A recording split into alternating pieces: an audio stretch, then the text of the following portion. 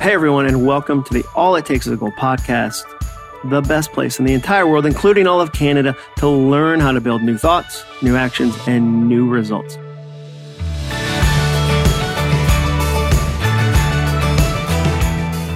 I'm your host, Jon Acuff, and today I want to talk about comparison.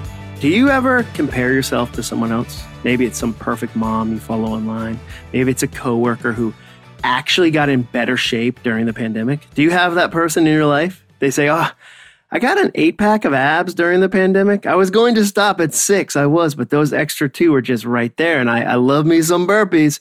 I also learned Italian, started a community garden for elderly orphans in my town, and I rescued 5 Corgi German Shepherd mixes. Have you seen those? They're called Corman Shepherds, and they're so sad because they have the mindset of a German Shepherd, just this overwhelming desire for physical prowess, but the body of a small Ottoman. It's sad, really. That's what they tell you.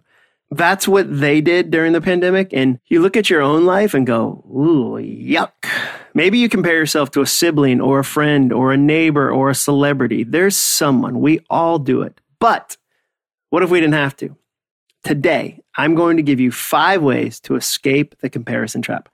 But before I do, today's episode is sponsored by me. That's right. Today's sponsor is me. I've been really surprised at how many people who listen to this podcast have reached out to me about having me speak at their events. I love that. And here's why. Over the last 13 years, I've had the honor to help hundreds of companies like Nissan, Walmart, Microsoft, and Comedy Central at events around the world. And during that time, I've developed 3 big goals for your event. Number 1, I want to slingshot your audience into the best year they've ever had. Whether I'm opening, closing, or somewhere in the middle of the event, I want to launch everyone out of that room with actionable, memorable things that they can apply to their work and lives immediately. Number 2, my second goal, I want the sound team engaged and laughing. The sound team has heard it all. They have. And if I can make them laugh and learn along the way, the audience is going to absolutely love the keynote. And number 3, my third goal, I want you to get text messages during the keynote. My favorite sentence to hear from you after I speak is, Jon, my phone was blowing up during your keynote. I'm there to make you look like a rock star, not me.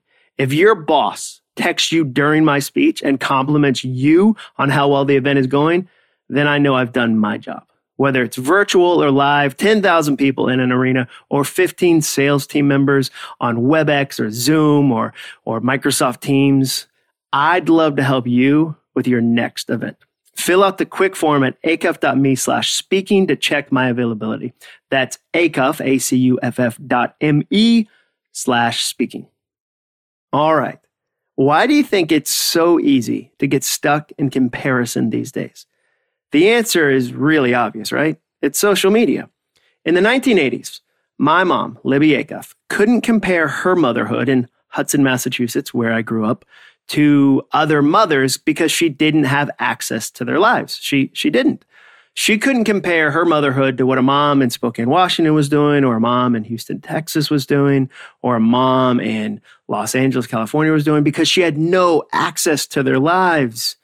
She could compare herself to 5 moms on the cul-de-sac we lived on, but that was about it. But now, with social media, you can compare yourself to everyone instantly and feel terrible in 30 seconds. I mean, we've always had the grass is greener on the other side of the fence. Just now, we have access to 10 million backyards. That's a lot of backyards. And every other person online is perfect. Like, every wife has like an amazing husband. They're always forming like hearts with the shape of their hands. #blessed. His favorite hobby is foot rubs. My husband never travels. The meals these perfect moms make are amazing. It's mac and cheese, but it's like deconstructed with a Gouda demi-glaze and noodle shapes they only sell at Williams-Sonoma. And like it's all farm to table. Like we have our own little garden. We have a goat. We have one goat. His name is Chewy. You should follow me as his own account. He's adorable. And you're making your kid Easy Mac. Have you ever done that? Ever made that bowl of shame for your kid? Where you just get tired of stirring it and you give it to your kid and your kid's like, Mom, it's powdery. And you're like, yeah, life is hard. It's good for you to know that now. Their kid taught himself Mandarin. Like their 2-year-old speaks perfect, fluent Mandarin as a second language. And you look at your own kid and you're like, my kid is excelling at glue consumption. He's in the 99th percentile for glue consumption. And you feel inadequate. And that's new. I need you to remember that's new. You couldn't do that in the 80s. You couldn't do that in the 70s. We've always had Keeping Up with the Joneses. Just now we have access to 100 million Joneses. So give yourself some grace. That's new. But there are also some actionable things that we can do about comparison. Actually, it's 5. There's 5 things you can do to escape the comparison trap.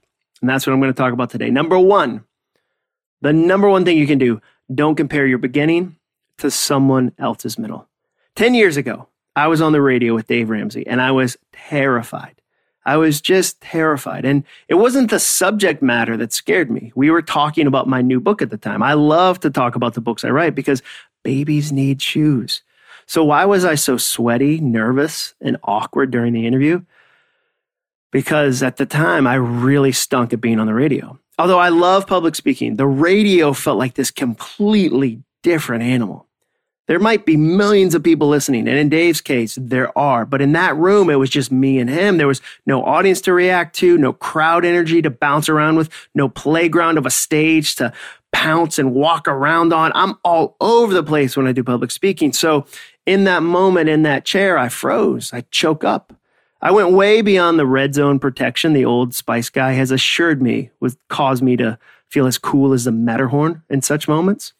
After our segment, I talked to Blake, Dave's producer, and said, I don't know how he does it every day. He's like Michael Jordan in there. Unbelievable. That's so hard. And without even swiveling in his chair, Blake dropped a bomb on me.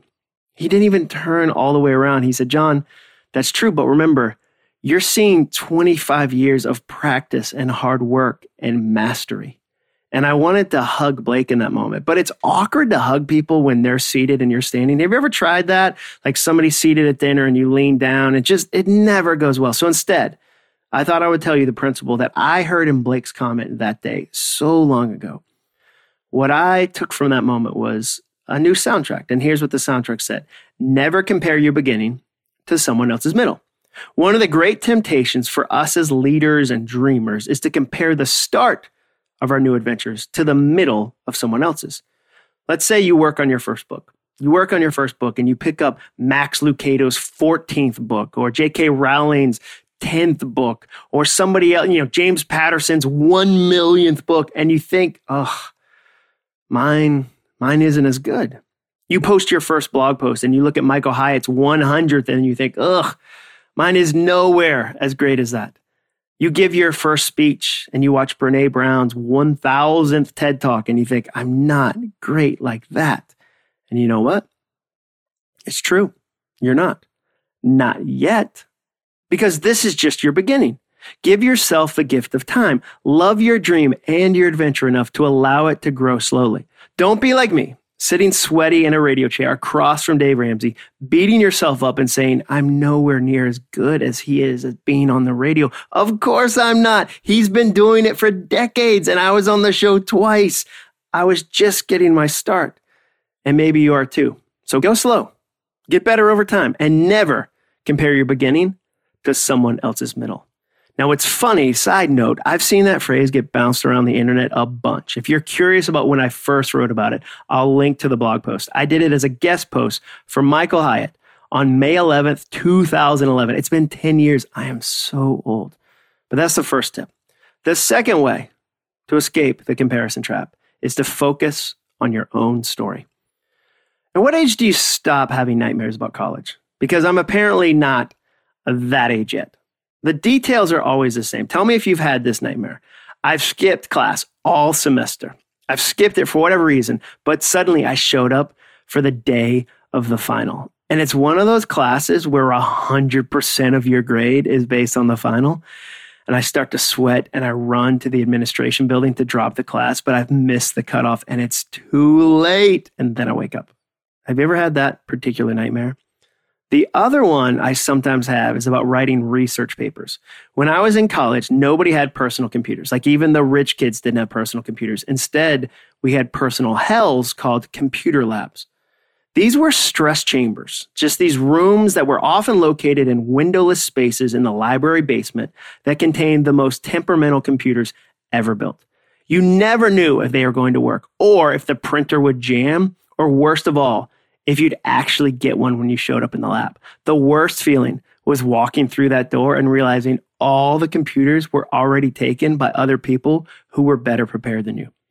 And the worst part of that whole experience was they had a phone where you could call a help desk. And I don't think it ever got picked up once. Like I would call and call and call. And I just think it was like ringing in an empty part of the college. It was terrifying. Now, in those moments, it was easy to compare myself to other people. I remember constantly asking friends, hey, how is your paper coming? Are you done? How much do you have written? How much left? I asked them because then I could compare my progress against theirs. In the midst of doing that one day, my friend Jimmy, everybody needs a friend named Jimmy, told me something I've never forgotten. He said, don't compare yourself to other people. If you're ahead of them, you'll get too prideful and you'll be tempted to coast. If you're behind them, you'll get depressed and want to give up. Just write your own paper. I love that, and I think he's right. Comparing yourself to others leads to arrogance or shame, but never happiness. Arrogance tells you, hey, you're ahead. You're so much better than them. You're ahead. You know what? Go ahead and take some time off. Go ahead and relax, Go ahead and chill a little bit. And then pride comes in like a wrecking ball. Are we still doing references to that song, that Miley song? Pride comes in like a wrecking ball. Very relevant, timely. Shame, on the other hand, tells you that you're behind, that you'll never catch up, that someone else has an unfair advantage and the odds are wrongfully stacked against you, that it would be a lot easier to just give up. Neither one of those, arrogance or shame, leads you one step closer to your goal. Write your own book, start your own business, lose your own weight, walk the path that you've been given to walk this year. Comparing your journey to somebody else's is the best way to miss the one you're actually on. Number 3, the third way to escape the comparison trap is to recognize the difference between comparison and inspiration. Sometimes when I write about comparison, people push back on my ideas. People will say, well, but what if it inspires me? Like, what if comparing myself to other people inspires me to step up my game? What if it makes me say, if so-and-so can do it, so can I? And I think that's a good question. There have been times in my life where seeing someone else do something made me believe that I could do it too.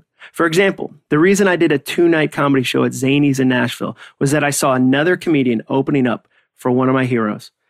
And I thought, I think I can do that too. Has that ever happened to you? You had some experience and somebody did something and you thought, wait a second, is that what that is? Because I can do that. If they can do it, I can too. Now, I think the feedback that I got from people around comparison was helpful, and it helped me see a big difference between inspiration and comparison. So let's talk about that. Inspiration is not the same thing as comparison.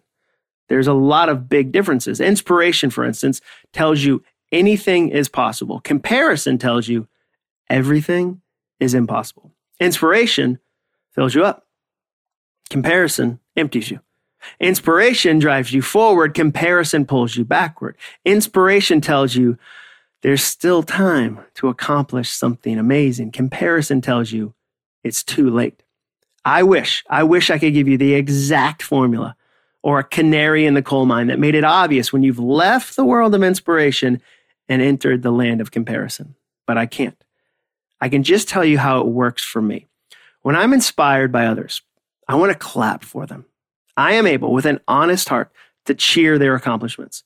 When I get stuck comparing myself to others, though, I want to criticize them. I'm not happy for their accomplishments. I'm jealous of them. I misinterpret their success as a reflection on me. If you're looking for a definition of narcissism, by the way, just use that last sentence.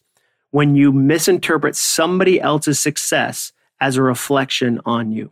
For example, I'm in an entrepreneurs group that meets virtually every Monday morning. I cheer the success of every one of those guys.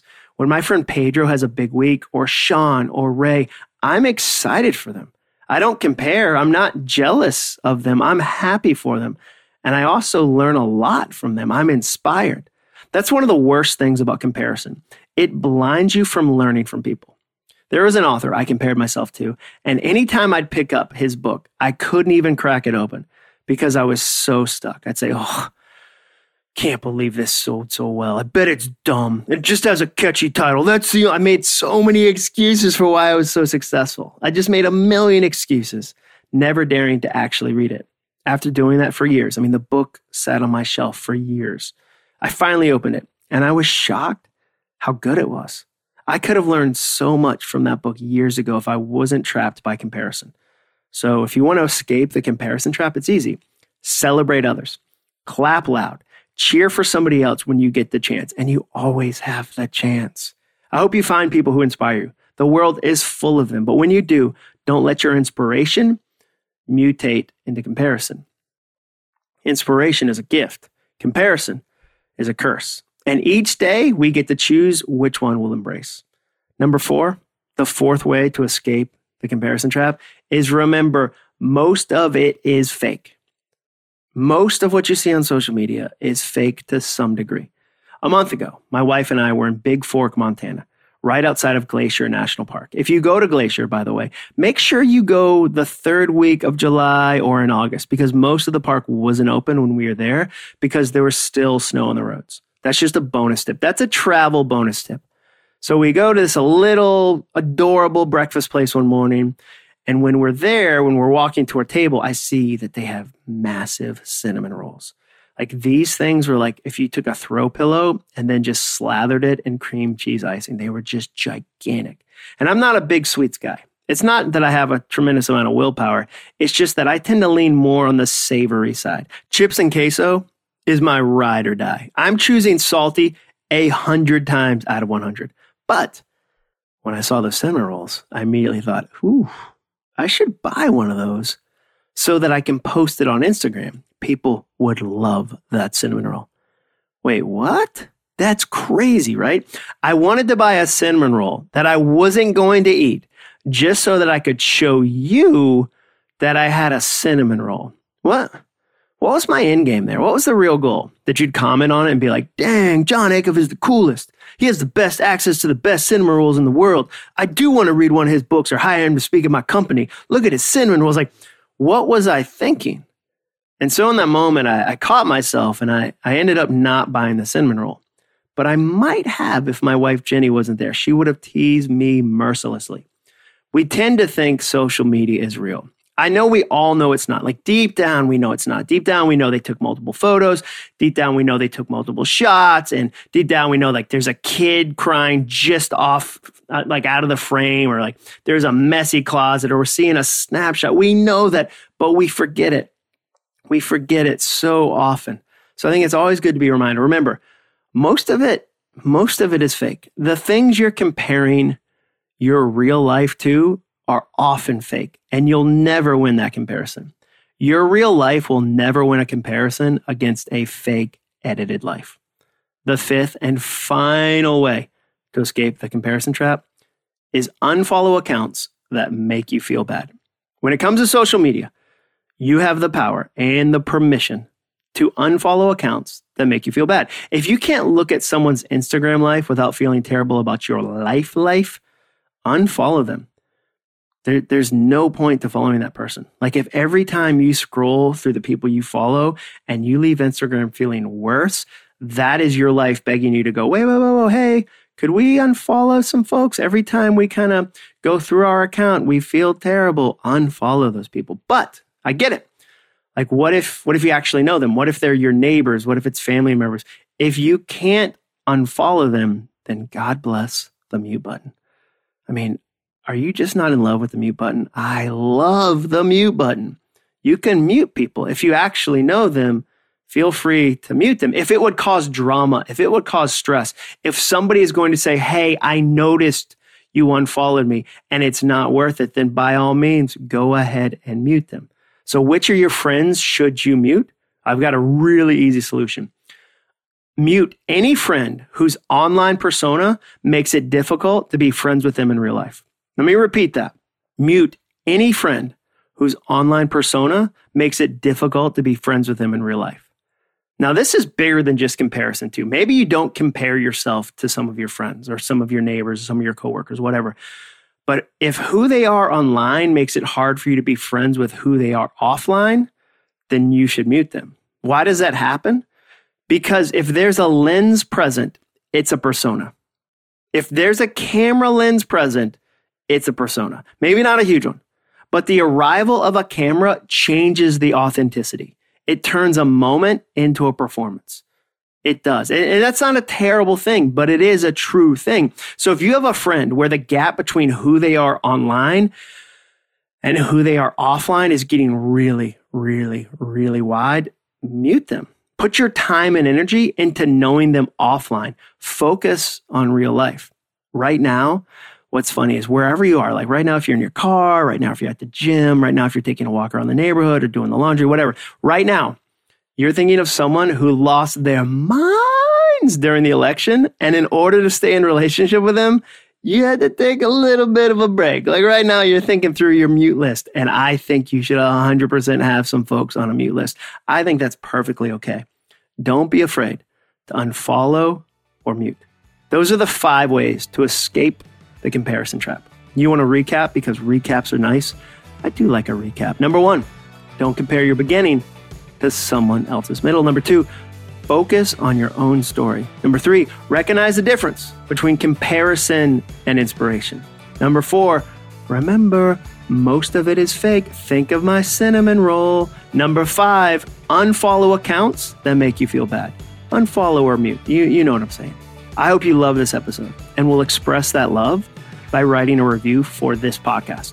You could say something like, I don't know, how does someone so tall create such short episodes? That'd be a great thing to say. It's nice, it's catchy, it's short, but feel free, hey, to write your own. Like use your creativity, not mine. You do you, boo. All right. Thanks for listening.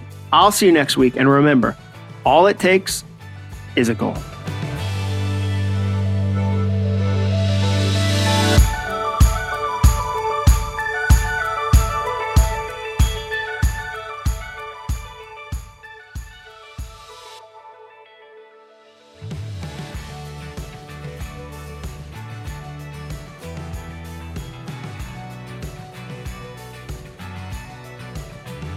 Thanks for listening. To learn more about the All It Takes Is a Goal podcast and to get access to today's show notes, transcript, and exclusive content from Jon Acuff, visit acuff.me/podcast. Thanks again for joining us. Be sure to tune in next week for another episode of the All It Takes Is a Goal podcast.